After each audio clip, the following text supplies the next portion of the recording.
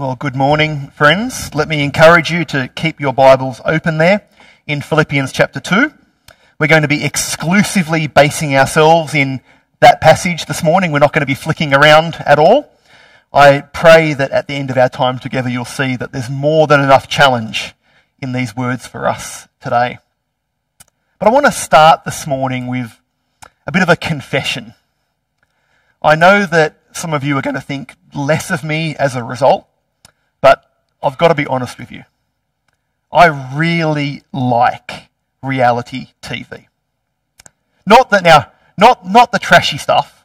I like shows that require you to have a bit more talent than just having someone fall in love with you. You know, shows like Survivor, SAS Australia, My Kitchen Rules. And I think one of the reasons why I really like reality TV is that you get a chance to see the real person, to see people as they really are. As time goes on, the masks come off, and you begin to see the real person emerge. You see them grow and develop as they confront their fears and come to see who they really are. And if you've ever watched reality TV like me, you'll know that there's a phrase that's often used to describe this process: the journey. People go on a journey to discover themselves, to discover their strengths and weaknesses, even to see bits about themselves that they never really understood before. And you know what? That phrase, the journey, is actually a really good description of the Christian life, isn't it? Jesus described it in a very similar way: walking the narrow road. And sometimes the journey as a believer in the Lord Jesus can be exhilarating, can't it? God's word is coming alive to you. You can't do anything but pray. You're serving everywhere, and people seem to be coming to faith everywhere. You feel like some kind of spirit-filled Superman or Wonder Woman. It's amazing and it's brilliant. But then there are other times when the journey feels like it's all uphill, doesn't it? Where that vision of the future that Max just shared with us seems a little bit dim. You feel weak and weary and windswept. It's all too hard. All you can manage is one step at a time, and even then you're not convinced that you're not going around in circles. Last week, as we looked at the start of chapter 2, we saw that our model, our inspiration for the journey is the Lord Jesus Christ. The one who we saw didn't look to his own interests, but who humbly submitted himself for the benefit of others. And here in our passage today, in the following verses, Paul gives us four reasons that we can remain confident on the journey, even when it feels like it's all uphill. 4 reasons we can have joy as we follow the Lord Jesus. The first is there in verse 12. We can have joy in the journey because we're not journeying alone. We can have joy in the journey because we're not journeying alone. You might have picked up in our studies thus far, the Apostle Paul had real love and affection for the Philippian church. They were a bit of a pin-up church for him. And here in verse 12, he commends them for their obedience. He commends them for their obedience. Do you see that there?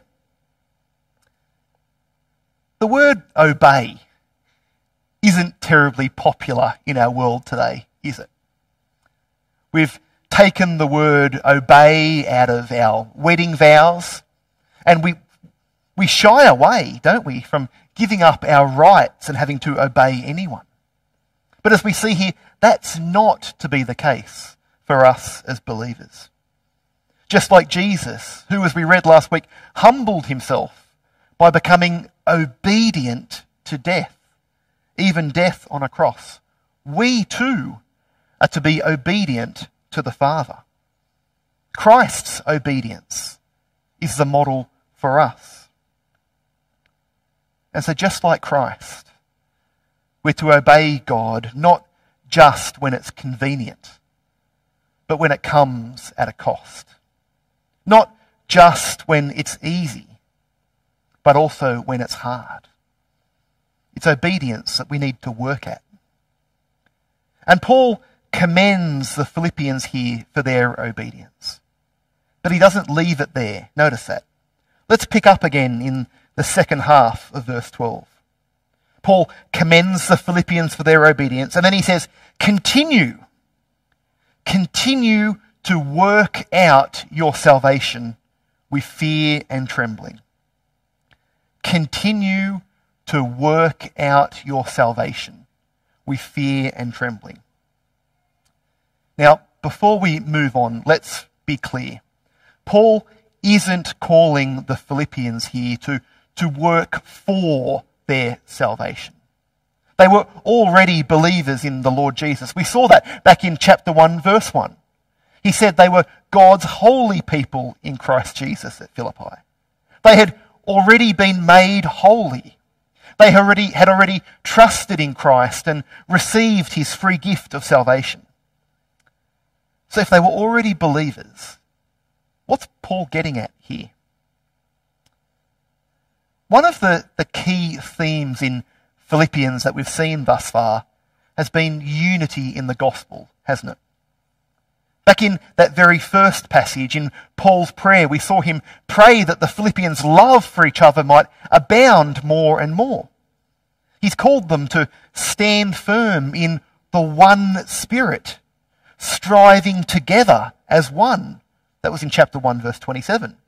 He's called them to be like-minded, to look to the interests of others. That was in verse 4 last week.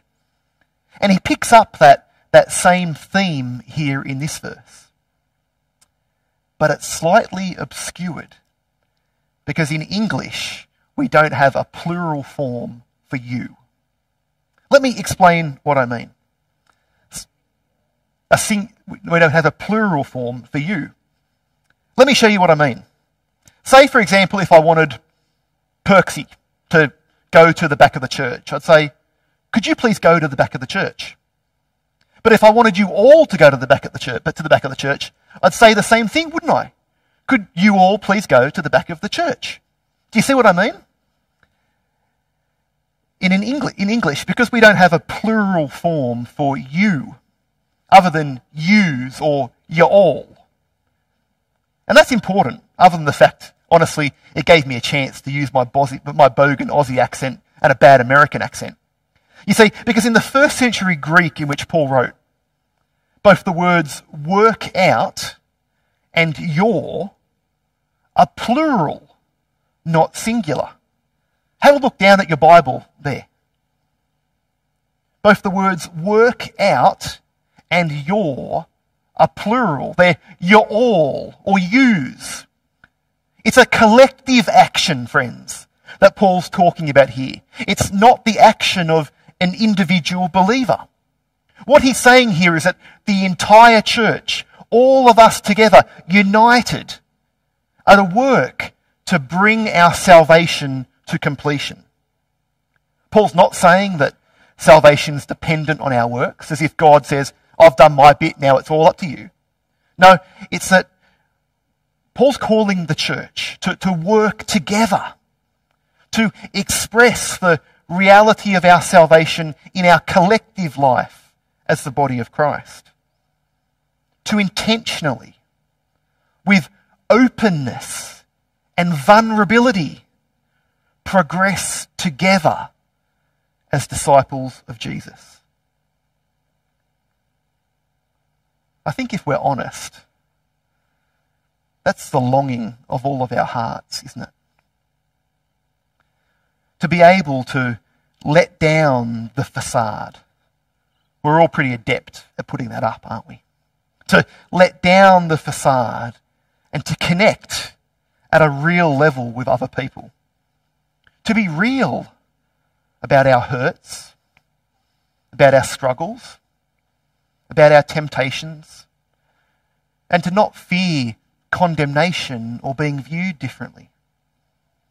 For others to know us intimately and to minister to the real us. But the truth is, most of the time, that isn't what we have, is it?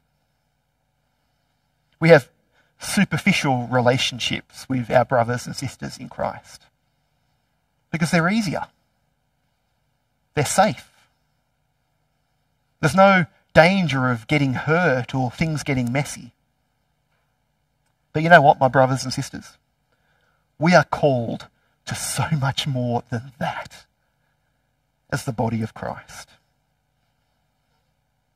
Working out our salvation together, friends, it's so much more than looking at each other's news feeds on Facebook and liking photos. It's living life together in all of its messiness. We need to go deep. We need to know each other. We need to talk. We need to love. We need to go beyond the superficial that we're all so good at and get involved in each other's lives and work out together what it means to follow Jesus.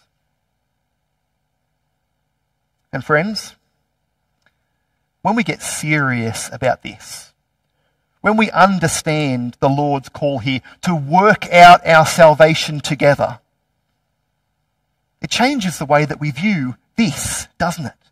It changes the way we view gathering together as God's people. It changes the way that we view the time before and after our services.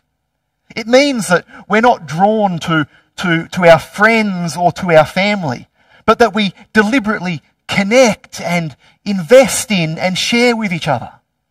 It means our conversations, hopefully by God's grace, out in the sun later, aren't talking about the news events of the week or what's happening with family, but talking about how we're really going with Jesus.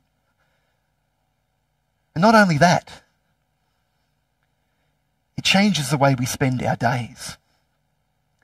It makes all of the things, my friends, that we miss corporate gatherings like this, house church groups, or fellowship with other believers, it makes all of them seem insignificant in comparison to gathering together with other believers. Why would you prioritise a family picnic when you can gather together with the people of God? Why would you worship creation down the park or on a boat when you can gather together with God's people and worship the Creator? My brothers and sisters, we covered this in 1 Peter. And can I tell you, I'm a little bit fearful of saying this morning because I did a whole sermon about the beauty of the body of Christ and gathering together, and then the week after we ended up in lockdown. But I'm going to risk it anyway because I am convinced that we here in Nowra and we in the West, we have got far too shallow a view of the corporate gathering of God's people. Why do I say that? Because we miss gathering together for pitiful excuses. Why would you rather be at a family picnic than being with God's people?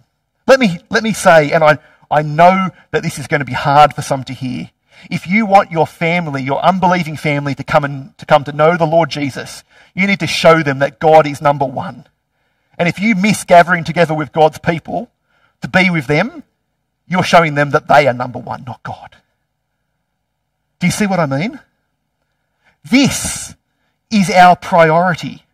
We are responsible for each other.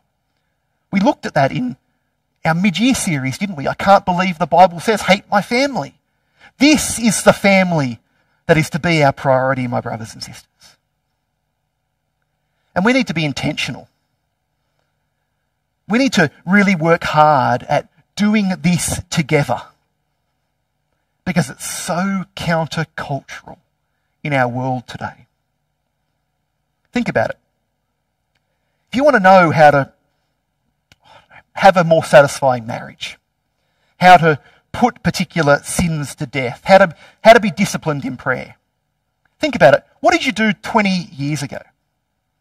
20 years ago, you would seek out a faithful brother or sister in Christ, wouldn't you? Someone who's been following Jesus for a long time, and you would share your struggles with them. And they would, in turn, minister to you. You would be accountable to each other. You would share and they would support you. That was 20 years ago. But think about it. What do most of us do today? We Google the answer, don't we? We turn to Google. Is it possible, my brothers and sisters, that we have replaced the support and the discipleship of the community of God for Google? I think it might be. What we're being called to in these verses, my friends, is so much more than asking Google. We need to be embedded in deep and real and meaningful relationships with each other as we work out our salvation together. And we're to do this. See the end of verse 12. With fear and trembling. This doesn't mean that we obey God with a sense of terror or dread, as if we're worried he's going to smite us with lightning from the sky. No, we're to obey God with reverence and awe and trust and love. Please see, friends, fear of the Lord doesn't drive us away from God, but to him in worship and adoration and love. Last week, Irene and I weren't here, and after my sister's wedding on Saturday, we had the privilege of preaching at Oran Park Baptist. Well, I did, on Sunday morning. And they're in the midst of a series on God's attributes. Some of the characteristics of God that God alone has. That he's all-powerful, that he's all-knowing, that he is infinite, that he is eternal. And I had the privilege of preaching on God's sovereignty. But you know what? That's a good study for us to do.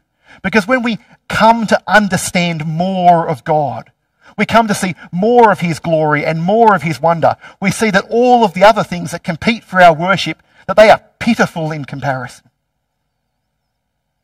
We need to have fear and trembling. So I want to push again this morning. There's about 5 sermons in this passage, but I'm holding to one long one. Whilst we have no need to fear the presence of God on that day when Christ returns, as we celebrated this morning, because of the shed blood of Christ, we have no need to fear that day when every knee will bow before Christ. I wonder if maybe we actually do need a little bit more fear and trembling in our discipleship. Perhaps we need to be just a little bit less casual in our relationship with Jesus. Do I take Jesus' call to full, complete obedience just a little bit too lightly? Do we let other priorities, work, study, sport, our social lives, distract us from worshipping King Jesus? Do we perhaps even delay obedience, planning to get back to it later, if that day ever comes? I wonder if maybe, just maybe, we need to tremble just a little bit more rather than taking Jesus lightly. That's our first, and don't worry, by far the longest, first reason we can have joy in the journey. We're not journeying alone. But we can also be confident, and here's our second key point for today. We can be confident that God is working his purposes out in and through us. We can have joy on the journey because we're confident that God is working his purposes out in and through us. In verse 13, Paul shows us how it is that we can obey, how it is that we can work out our salvation together. Verse 13, for it is God who works in you to will and to act in order to fulfill his good purpose. We're able to work out our salvation together, friends, because God is working in us. We aren't left to our own devices. Praise God, he supplies all that we need, both in our own lives and in our life together. Yes, we're to do so with fear and trembling, but ultimately our obedience is empowered by God. I don't know about you, but I find that the most enormous relief. I constantly feel ill-equipped and inadequate, lacking in resources to do what God's called me to do. And I know I need this reminder here. Perhaps you do too. Friends, we can't do this in our own strength. but we can in God's. He supplies all the power we need, transforming us, moulding us, that he might achieve his purposes in and through us. I can't love people who are different to me by my own strength, but in God's I can. I can't put those prevailing sins that linger in my life to death in my own strength. I've tried, but I can in God's.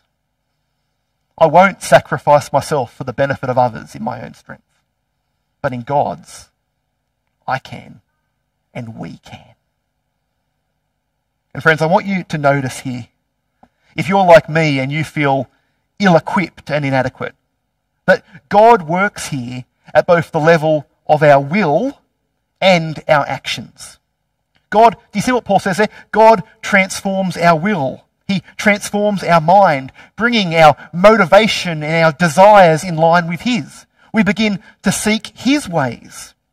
But he also works on our actions, enabling us to act and to obey. We don't just let go and let God. We're an active part of this. But it's God who gives us the desire and also the power to live in a way that's glorifying to him. And as a consequence, here's the third reason we can have joy in the journey. God's work in us makes a difference. God's work in us makes a difference. Paul tells us here, we're going to light up the night. Paul sandwiches here two practical instructions about what it looks like to work out our salvation as a community of believers, with an amazing promise in the middle here.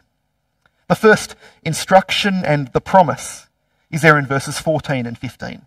See if you can pick them up as I read. Do everything without grumbling or arguing, so that you may become pure and blameless, children of God without fault in a warped and crooked generation. Then you will shine among them like stars in the sky. We looked at the damage of community-destroying sins in 1 Peter last term, didn't we? And we see the same here.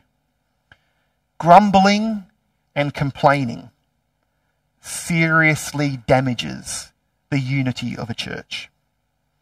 It destroys the church's mission and witness. Perhaps as I say this, you're sitting here thinking, grumbling and complaining? Really? Everyone grumbles and complains, don't they? Surely there was something else going on in Philippi that Paul could have written about. Surely there was some adultery or idolatry or murder going on. Grumbling and complaining, really? Is that even a sin?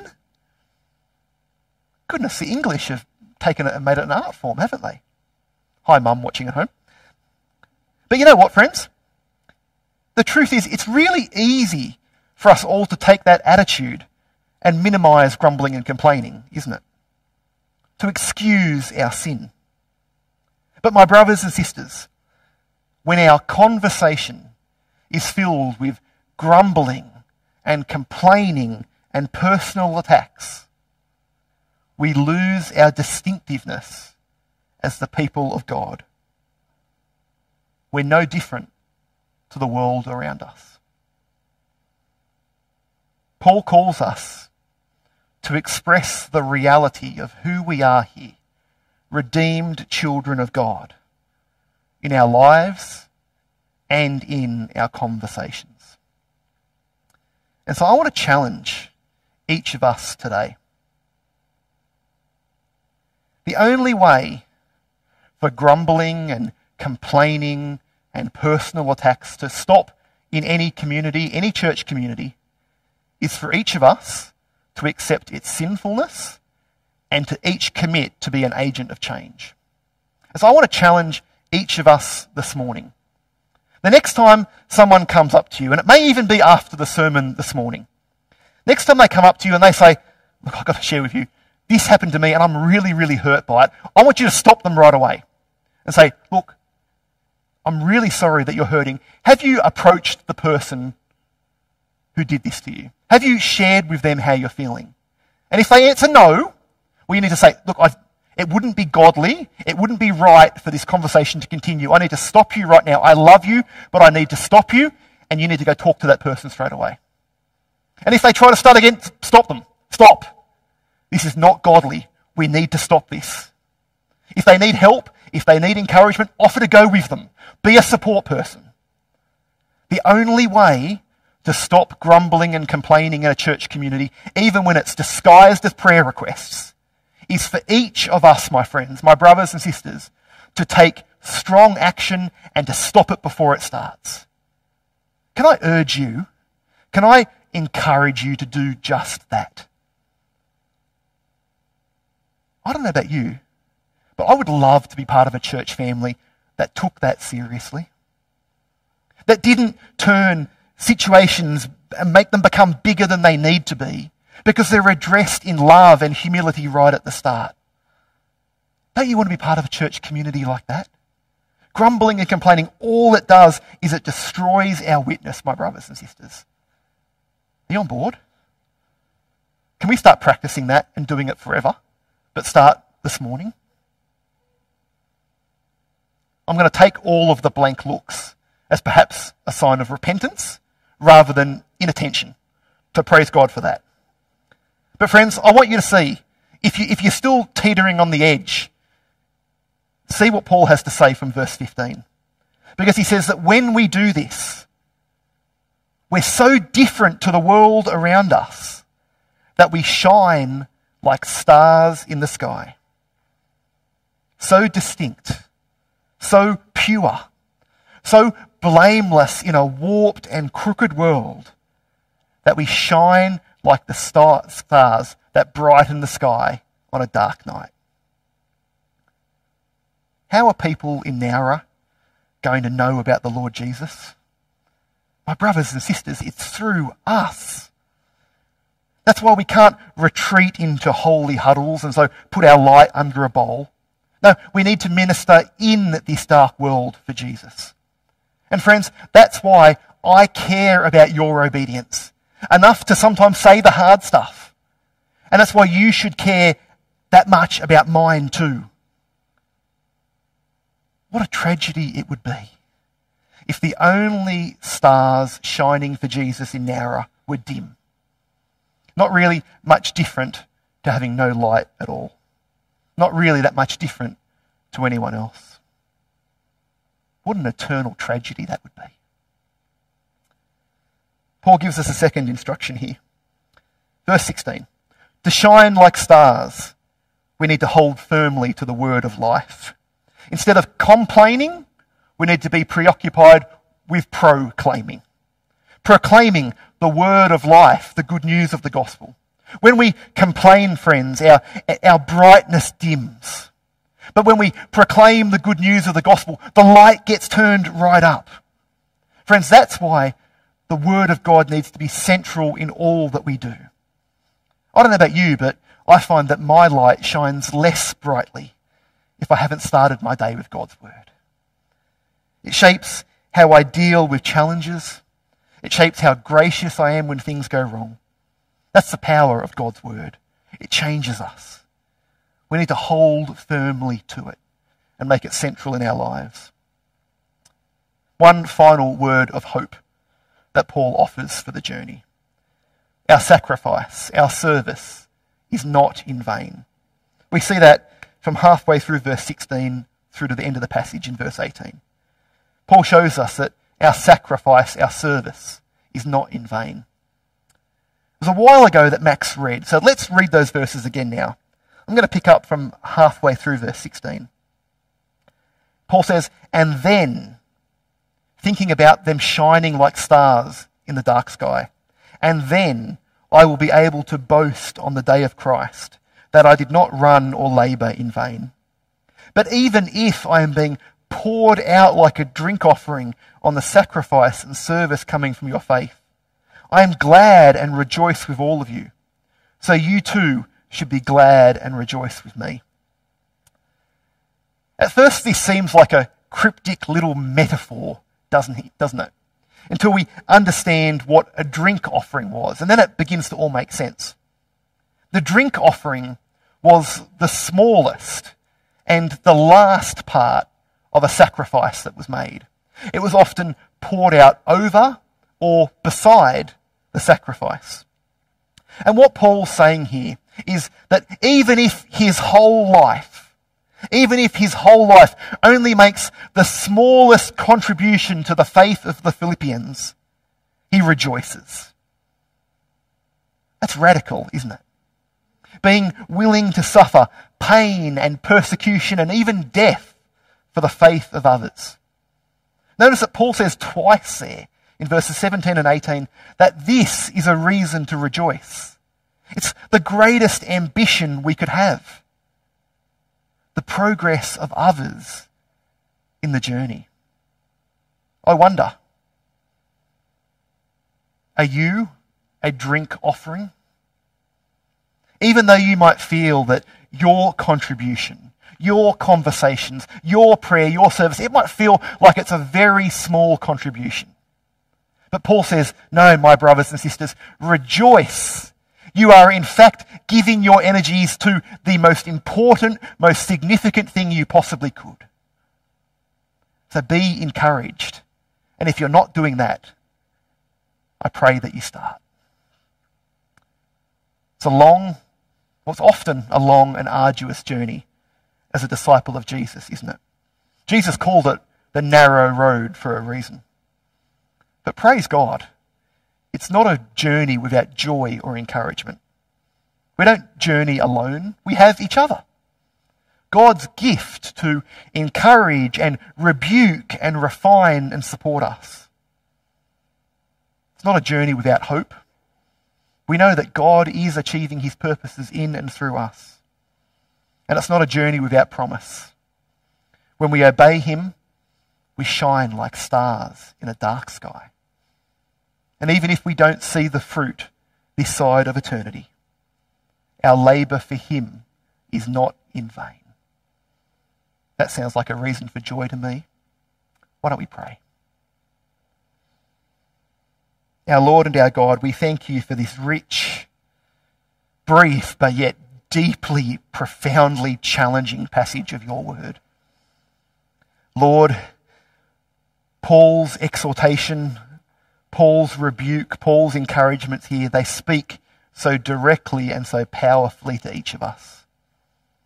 Lord, we confess that far too often we drink the Kool-Aid of individualism in our world. We bring that to our relationship with you and the body, and we don't prioritise gathering together in settings like this, in house church groups, in coffee shops for discipleship. We don't prioritise the gathered body anywhere near as much as we should. Lord, forgive us and help us to repent of these poor and idolatrous priorities. Lord, we thank you that you are at work in and through us. For the promise here that when we submit ourselves to you and to the Lordship of Christ, that you change our affections, that you change our mind, you change what we desire, but that you don't just change our motivations, but that you equally empower us to act. Lord, help us to know the strength and the power that we have living in us in the Spirit of the resurrected Jesus. Lord, we thank you for the promise that when we do this, when we obey you faithfully, that you will shine your gospel, your light, your hope and your glory through us. Lord, we confess that sometimes we get discouraged. Sometimes we lose sight of that. Thank you for this final promise, Lord, that our labour is not in vain. Help us, Lord, to use this passage, to use this time, to reorientate us, to set aside those things that are entangling us, and to focus our time and our energies on the proclamation of the gospel. We pray this, Lord, that you might be glorified in and through Nowra Baptist, and that your kingdom might grow. And we pray all of this in the mighty name of our risen King. Amen.